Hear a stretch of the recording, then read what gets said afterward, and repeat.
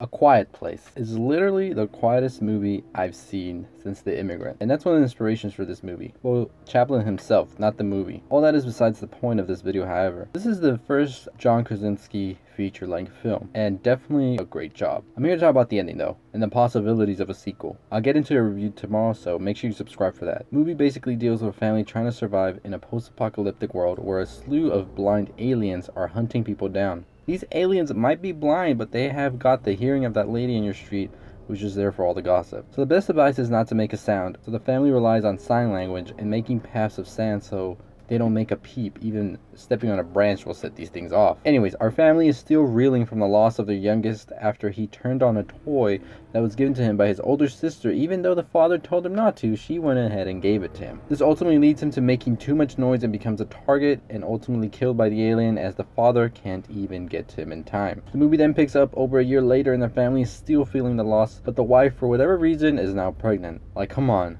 You really want to bring a kid into this world right now? You know how hard it is to explain to a baby that you have to be quiet? I'm sorry, but in a post-apocalyptic world, there's got to be condoms laying around, so should have just strapped it. Anyways, the film picks up when the baby is about to be born and the family has come up with a plan to try and distract the aliens by using louder noises such as fireworks, so they're distracted with the fireworks, the aliens, and don't hear when the mom is in labor. This plan ultimately does fall into shit and they struggle to keep the house together, and the dad ultimately has to sacrifice himself at a point so the children can be safe from the alien, even though he could have just tossed that axe he was wielding into the shed and saved their lives, all of them. This leads to the kids making it back home to their mother and the baby, but the aliens follow them. The movie culminates with a showdown in the basement where the daughter realizes that the earpiece that this dad had made for her actually emits a sound wave that not only hurts and annoys her, but also the creatures, and they're basically paralyzed, and it gives the mom a chance to shoot them. In the end, we see all the aliens come through in the monitors, and the daughter and mom are fully prepared now to take them down while the son stays with the baby. So in the end, we realize that the daughter had the key all this time to stopping the monsters, as her hearing is more advanced and ultra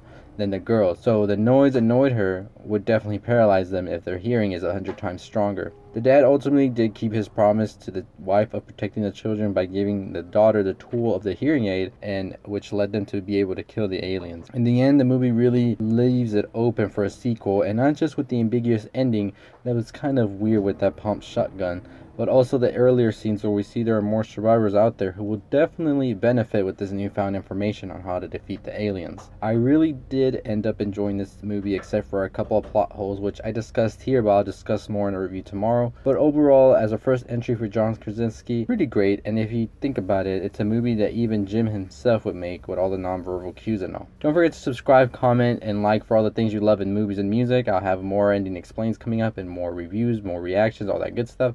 And as always, I'll see y'all next time. Stay positive.